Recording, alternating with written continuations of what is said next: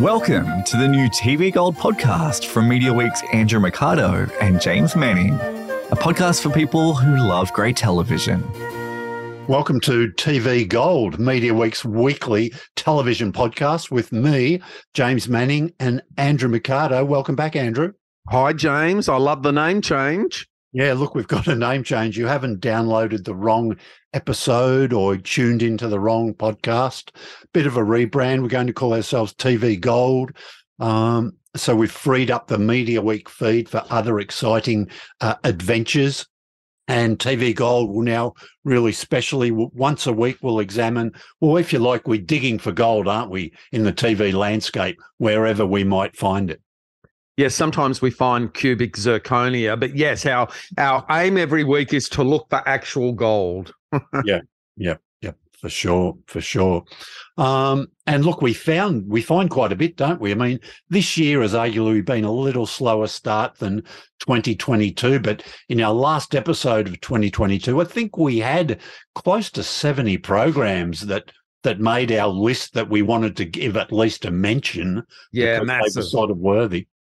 Yeah. You know, there's so much drama now, and I like it now that we've made this podcast less about what's happening on TV and really concentrating on drama, because that's what I love the most. I know that you're a big fan of drama, and, you know, what more can we say about Married at First Sight and Australian Idol? You know, it's much more, you know, interesting for me to be talking about all these incredible dramas, comedies, and musicals that are popping up on all of the streaming services.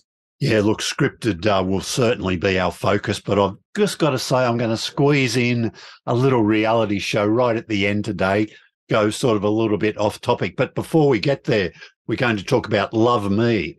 We're going to be talking season 2, Wellmania, new show from Benjamin Law on Netflix, a couple on Apple TV Plus, Big Door Prize, and what was the other Apple TV Plus one? Oh, Schmigadoon. Which you're a big fan of, I think. And I'm having a quick look at The Night Agent, which is on Netflix. Look, let's start with Love Me. And I've got to say, look, I was a very late adoptee. I didn't get around to watching it, but boy, am I on board now.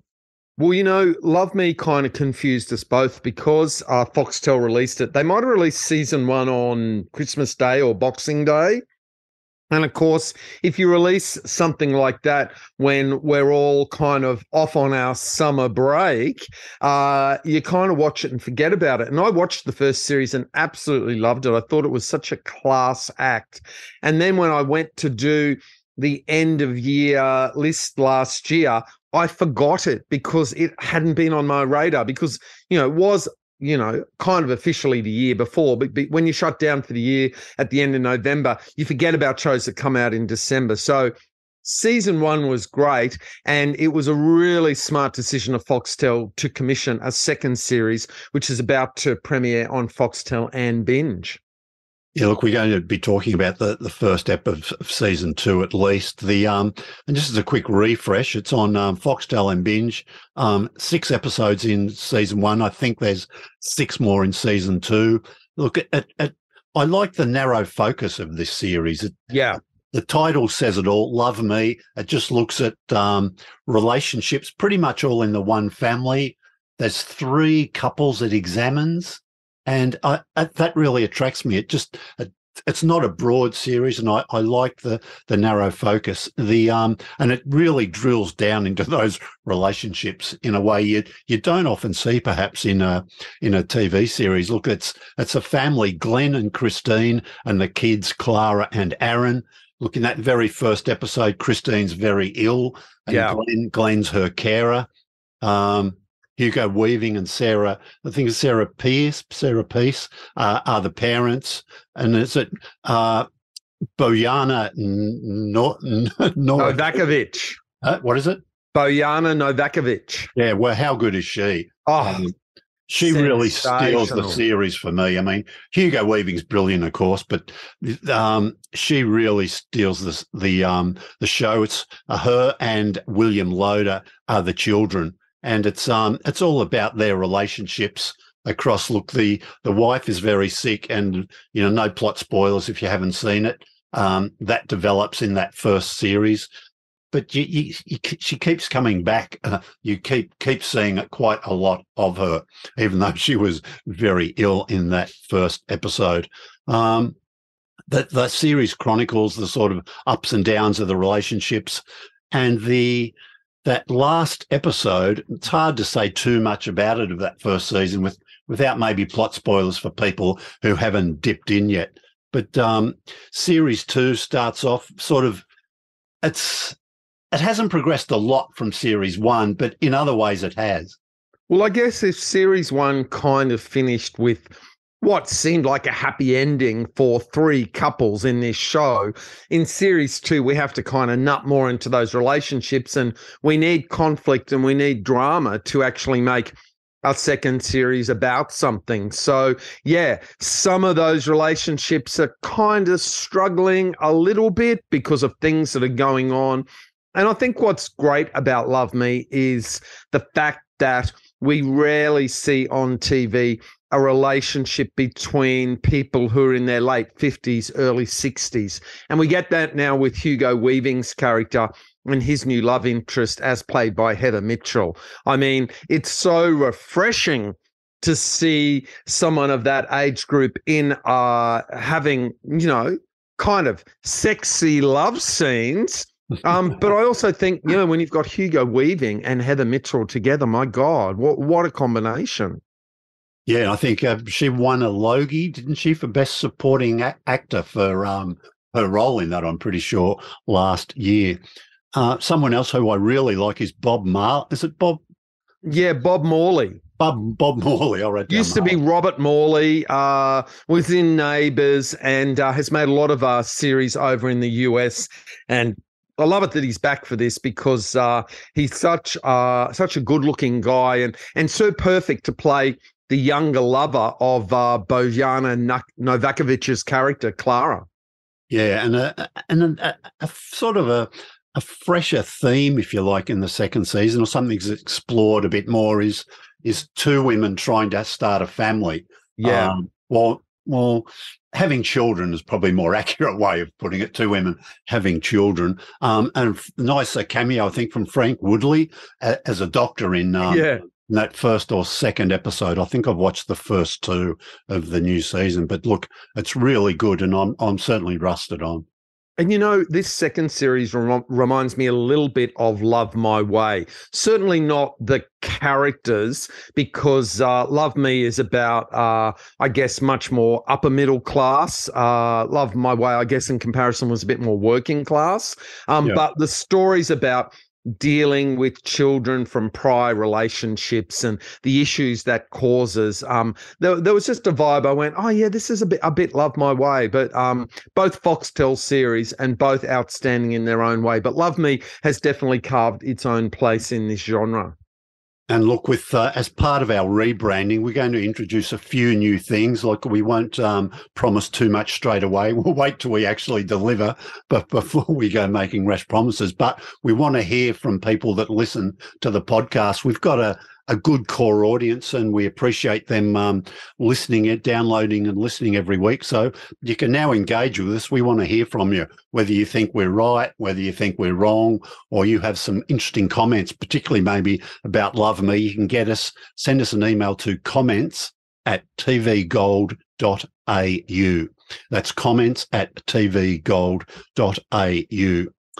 Look, another show with a very Australian feel to it, even though it starts briefly in New York, and a lot of it is sort of to do with one of the characters engaging back to New York, is Wellmania. And thank God it actually starts in New York, James, and looks like it was actually filmed in New York. There's kind of nothing I hate more at the moment than Australian series that ambitiously set their stories all around the world, but then film it all on the northern beaches of Sydney, and it's like, guys, you're not fooling anybody. But yeah, Wellmania starts with the lead character, as played by Celeste Barber, living it up in New York City, and then racing home to Australia for a birthday party of her best friend, and things start going horribly wrong for her. Yeah, look, Celeste Barber, this is her first real break in television, is that right? I think she's had some stand-up specials, and things like that. I'm not sure she's done a lot of dramatic work before, but the series really rests on her. She plays a character, Liz Healy, who's like a food writer, a food critic. Yep. In New York. She was a journalist in Australia, not terribly successful. We sort of find out in that first episode, and she moved overseas and has really hit the big time over there. She's negotiating for a new role in a TV show. But I've got to say, and I don't know if this impacts on the series, but her character's really, there's not much to like about her for me. No, there's not. And you know what? I think that Celeste Barber might be a bit divisive in this role. You know, I think, you know, there are some comedians that people love and then other people go, I don't get what's funny about this. And Celeste Barber might fall into this category. I mean, she is a very sort of slovenly food writer, shall we say. I'm not quite sure how this Aussie slob rose to the heights of New York fame, but nevertheless, it's very funny. And, you know, it gives her an opportunity to do physical comedy. And I do find, you know, although I find the fact that she rose to New York a bit of a stretch, I do find the way she behaves quite recognizable. And I love it that she comes back to Australia and is surrounded by her family, because the incredible Genevieve Moy plays her mother. And my God, there is an actress that I wish was in every TV show. I mean, when you think about her, remember when she played the publicist on Frontline that would come to fix a drama involving Mike Moore? She was so great in that role. And, you know, she's had other roles in the past that haven't quite taken off, but my God, she is fantastic as the mother on the sidelines in Wellmania. Yeah, I mean, it's interesting what you say about Liz, the character of Liz Healy. I'm prepared to buy that. As you say, I agree. It's a bit hard to believe, but hey, that doesn't worry me. I'll buy into that. But do I like the character? I find myself thinking, yeah, I don't know. But then you think, you don't have to like characters to enjoy the show. I mean, you look at Succession, there's not many redeeming features that any of that family have, but you're sort of intrigued by it. And I've watched 3 of the 6 episodes. I think there's 8 episodes. Yep. I've watched the first 3, and I'm quite interested to see what happens, because Liz Healy gets into a bit of a mess. I think she had some property stolen, and she's unable to return to the US to finish her big deal. And there's a plot line which makes you wonder, I wonder where this is going to go. So she's playing Liv, not Liz. Oh, Liv. And, you know, let's face it, she ends up with some health issues which prevents her from going back to the US, hence the title Wellmania. She has to actually get fitter, get healthier before she can return to the US. And so this, of course, opens up the storylines for all of these ways that all of these new schemes and all of these new things she can do to try and achieve that goal. And I think that's where the comedy is. I've watched the first 2 episodes. I loved Simone Kessel playing a newspaper boss. We don't see enough of Simone Kessel in TV shows. Remy High's in there as her brother's boyfriend. You know, there's some really interesting characters in this. And also, I'm seeing it's good to see some more Asian representation on the screen, which of course comes from co-creator Benjamin Law. You'll actually see him in a little cameo appearance in episode 1. He's standing off in the distance, similar to the way he would make a cameo appearance in The Family Law every now and then. And I also like the cameo, I think it's Guy Edmonds, who plays a worker at the US Embassy. Yeah. Who really sort of finds it really hard to deal with Liv Healy when she comes in wanting to replace a stolen green card. Yeah. Look, I'm looking forward to it. It looks funny. It's 8 half-hour episodes. It's co-created by Bridget Delaney. It was based on her book. Her book was actually called Wellmania: Misadventures in the Search for Wellness. So clearly there's still a lot of comedy to come here. And it's great to see. It's great to see Aussie series on Netflix, because Netflix don't do things cheaply or by halves. You can see that they've spent money on this, and it's up there on the screen. And that's always great to see for any Australian scripted drama or comedy. Yeah, so Wellmania, and a couple of final thoughts. That's an interesting take on the whole sort of influencer community, isn't it? Where, Yeah. they're all, put up as being perfect and all that. And here we sort of get a bit of a look at them. And also in a way, it's watching Love Me, in a way, it's a love letter to Melbourne because there's some amazing aerial shots of Melbourne. But then when you're watching Wellmania, it's a similar feel about Sydney. There's some amazing aerial shots of Sydney throughout the series too. Yeah, there is something about that Melbourne CBD that photographs and makes the city look very sexy at night, whereas Sydney is better when you do those daytime shots. And of course, you can get the harbour and the beaches and the water, the bodies of water there. That works a lot better for the Sydney shows. Okay, big door prize, 10 episodes on Apple TV Plus. The first few, I think, landed this week. Then there'll be one a week, it looks like. Residents of a small town in the USA become addicted to a machine that predicts their future or their sort of career, the career that they perhaps should have been doing. That this machine turns up in a grocery store. It's a very weird setup, isn't it? Yeah, it's a bit too weird for me. So this little corner store that gets this machine where you seem to put in 4 quarters because it's set in America, and you get a card that tells you what you should be doing in life. And the people in this town decide to, oh, well, if it tells me that I'm a healer, maybe I'm a healer. Look, I wanted to like this show so much because it stars Chris O'Dowd, the actor who's, was in the Sapphires here in Australia 10 years ago, and such a likable guy. But wow, James, I really struggled with these first 2 episodes. It just wasn't grabbing me. I thought it was unbelievable. I didn't believe the characters. I didn't believe the situation they were in. I don't think I'm going back for more. Does seem a bit like filler, doesn't it, in a way? There's no real hook to make you think, oh, I want to watch this through to see what happens.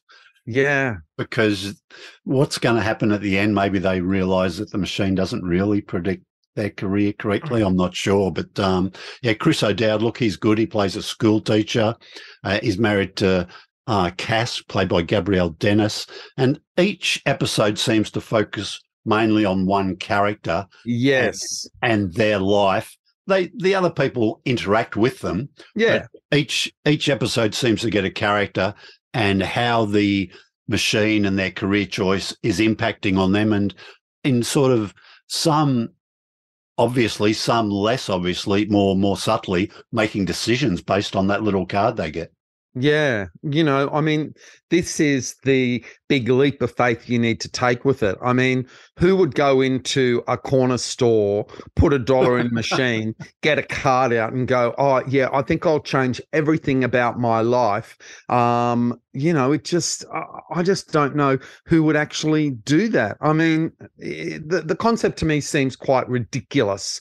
To me, it should have been a bit more higher end, that, maybe you had to put $100 into the machine, that this was, I don't know what. There's just something about it. I'm just not buying it at all. Yeah. And why would, if that machine was in your local 7-Eleven or something, you wouldn't even pay any attention. You go, oh, yeah, big deal, some little gimmick. Yeah. Why would you waste a buck or two on that? And these people suddenly not only use it, then decide to make life-changing decisions. Yeah, the whole town? Come on. Yeah. Okay, look, also on Apple TV Plus, and I'm predicting something that satisfied you a little bit more, is the second season of Schmigadoon. Oh, did it satisfy me? I tell you what. Look, I loved the first series of Schmigadoon. It was 6 half hours. It was about a couple who get lost when they're out hiking and end up trapped in this Broadway musical. There was a famous musical on Broadway, and they made a MGM musical of it called Brigadoon, where the town only appeared every 100 years. And so Schmigadoon sends that up, but it isn't just sending up Brigadoon, it sends up all of the big Hollywood musicals of the 40s and the 50s. So Oklahoma, Carousel, on and on the list went. And I mean, Schmigadoon was a very sunny, optimistic place. And in series 2, we have the 2 lead characters. They did get out of Schmigadoon at the end of the first series, played by Keegan-Michael Key and Cecily Strong. So this couple go back to their lives. Something goes wrong in their lives. I don't want to do a plot spoiler. And it leads them to go back into this wilderness area to see if they can go back to Schmigadoon and fix up their love life. But instead, they end up in Schmicago. And Schmicago is a much darker, much sexier place. It's not a small little town. It's the dirty city. And of course, here we now get a chance to send up all the musicals of the 70s. And boy, do they go there. I mean, you've got Chicago, Cabaret, Annie, Sweeney Todd, Jesus Christ Superstar, Hair. So there's a lot of scope here. So it's a very, very different show from before. But what I love about this is it has exactly the same cast. So you have these incredible performers like Alan Cummings and Jane Krakowski and Kristen Chenoweth turning up in Chicago, sometimes playing characters with the same personality, but sometimes being the complete opposite of who they were in Schmigadoon. And again, these terrific original songs that are written for this musical send-up. My God, I mean, you hear one of these songs and like it becomes an earworm in your head. I just love this show so much. And when I've watched 4 episodes of it, and when I get to the end, I'll go straight back to the start and watch it again. That's how much I'm loving it. The color of the sets and all that, then the production is so vibrant, isn't it? It makes you feel good. Just almost if you looked at it with the sound down, you go, wow, how good does this look?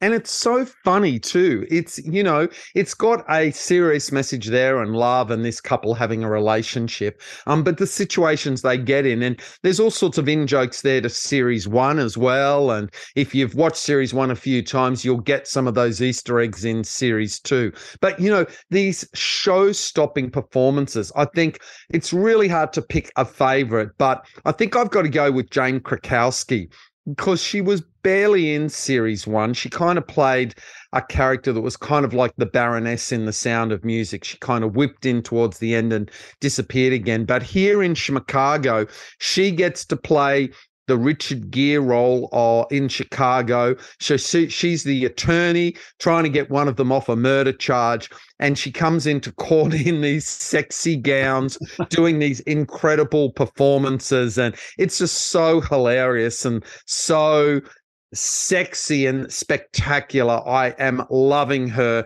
playing the attorney called Bobby instead of Billy. And you like Keegan-Michael Key a lot, don't you? Oh, I love him so much. And of course, in the first series, he didn't want to be in Schmigadoon at all because he hates musicals. Whereas in this series, that joke isn't really there. Every time someone starts to sing, you see him roll his eyes and go, "Oh yeah, that's right. I'm in this sort of town." Everybody has to, you know, confess their sins via a musical number. It's a very, very, very beautifully made and clever show. He made Friends from College, which I loved a lot. I loved that too. He was in Reboot, which you liked a little bit more than me. Yep. I didn't quite get into it, but I take your advice that I've still got to watch the episodes that are the best ones. So yeah. Also in this, I think, is Martin Short and Fred Armisen, who were Uncle Fester in Wednesday, which is on Netflix at the moment. And also Ariana DeBose, who won an Academy Award for West Side Story. She is back. I mean, it's just the most incredible cast. And clearly they've really kind of mined Broadway stars for this. And geez, I tell you what, they can do almost anything. If you've been in a Broadway musical, wow, throw anything at them, they can make it work. Okay, look, one show I've tuned into this week because there's a UK critic called Lucy Mangan who writes for The Guardian, and she gave this 4 stars, and I thought, oh, okay, that's pretty good. I'll have a quick look at this. And it's a thriller. It's a US thriller, The Night Agent, 10 episodes. They're all up straight away on Netflix. Gabriel, I think it's Basso, plays a low-level FBI agent who works in a room in the basement of the White House. And he has a bit of paperwork to do, but his real job is to man a telephone that sits It's just a plain little room, the desk, and there's a telephone on the desk. And if that phone rings, it's his job to answer it. The phone never rings, right? There's a bit of background stuff and that we get in that first episode. But guess what? In the first episode, the phone actually rings. And the plot unfolds a little bit from that. So it's interesting, and there's a lot to like. They've spent a lot of money on this. Okay, it's a big budget, but the storyline for me just doesn't hold together. That's good production qualities, but a bit of a nutty storyline. It's just a bit cops and robbers at times. It doesn't know whether it wants to be a few moments. It's sort of a superhero action movie.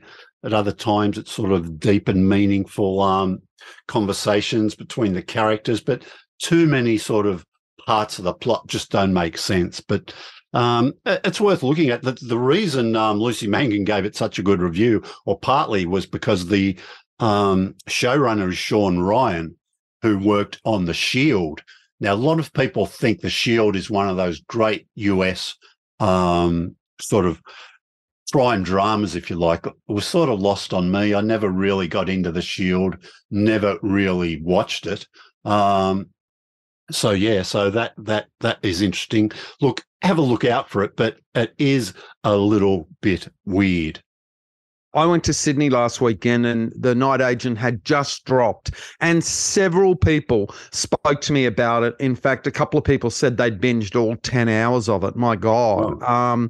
But, hilariously, a few people said to me that they had a little bit of trouble accepting Gabriel Basso in the lead role because he played the son of Laura Linney in The Big C, which was a show I loved and watched. And they said they found it quite disconcerting to see someone that they had loved as a little boy now all growing up playing this FBI agent. But look, they watched all 10 hours of it like that, so there must be something about it.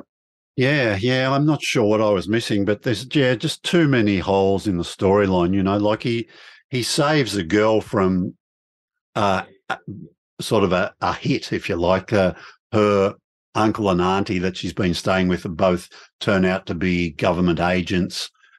Right at the start of the series, they're knocked off. They come after her. He is the FBI agent. He turns up and takes her under his protective wing. He takes her back to his apartment. I'm thinking, well, that's a bit weird. This, is he really an FBI? How does she know? And so he goes back there. Then they're just walking down the street, in full view of everybody, and these blokes have actually tracked them and followed them. You're thinking, well, come on, surely they would have taken him to some FBI safe house or something. So there's just lots of things. You keep asking yourself questions about it. But there's, interestingly, the co-star, I think it's Luciane Buchanan. She turns up in a couple of episodes of Under the Vine.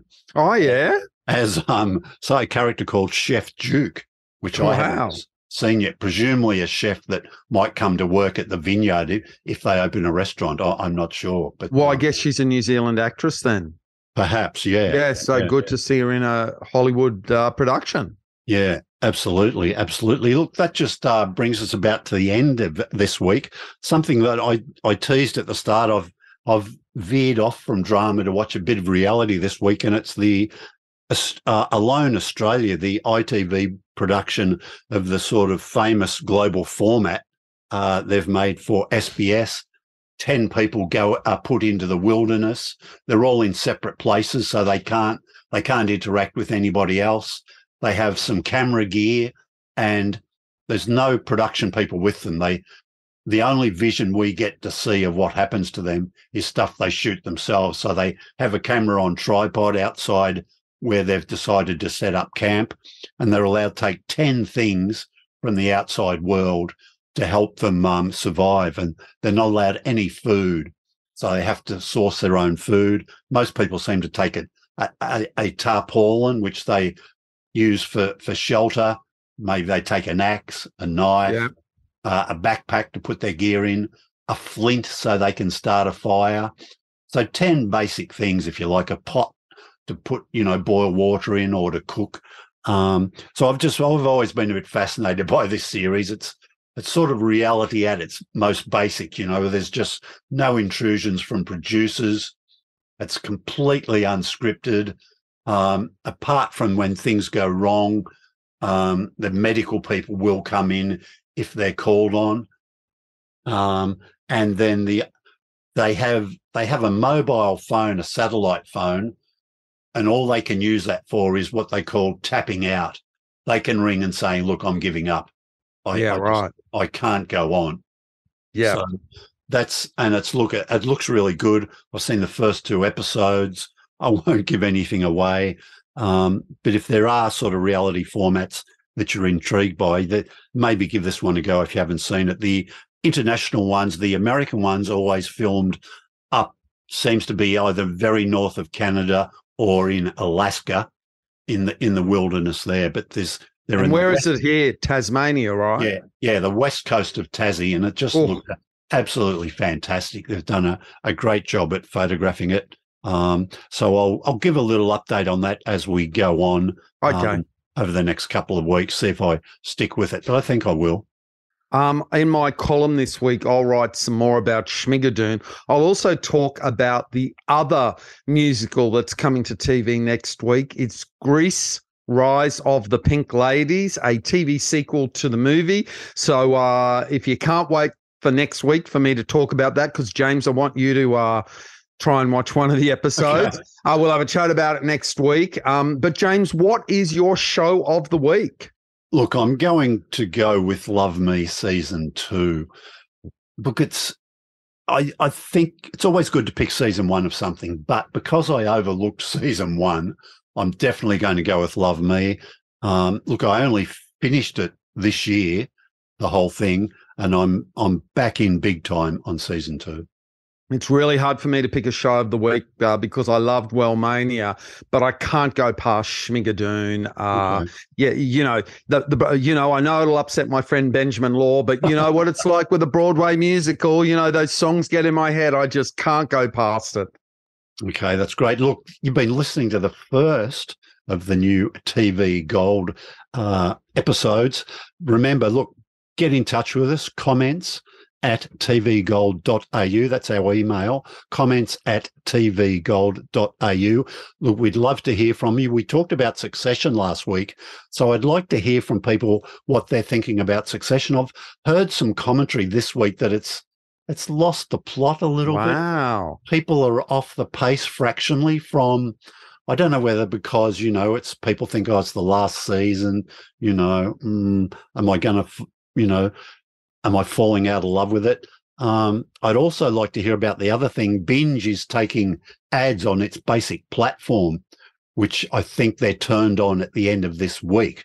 Right. I would love to hear their thoughts about ads on streaming platforms. For me, it's a bit of a no-go. I think, look, if I'm paying for my content on a streamer, I don't really want to have ads. I get it with Binge, though. Would I make an exception? Because, look, the basic is only $10, and you're basically getting a Foxtel subscription for $10. Yeah. Without sport, okay, I get that, and without a couple of other things, but there's an amazing, I think it's amazing value, and they've also sweetened the deal with putting it on HD. So you're getting all that content for HD for 10, did I say a week? It's $10 a month. $10 a month, yeah. Yeah, which I think is pretty hard to beat. Yeah. And they're promising a low ad load, so there won't be too many interruptions. But I'd love to get some feedback from people who listen to this, their thoughts on that. Yeah, and as long as the ads are at the start of the show, I don't have a problem waiting for something to start with a few ads. I really don't. But I'd get very upset if an ad appeared in the middle of it. Yeah, great. All right, Andrew, look, great to talk to you again. I think you're moving house in the next couple of days. Oh, so good luck with that, mate. It's that's an awful thing, isn't it? Yeah, I'm actually sad this podcast is at an end because now I actually have to start packing, a job I have been putting off for several days now. Okay, all right. We'll be back in 7 days. Thanks, James. Have a great week.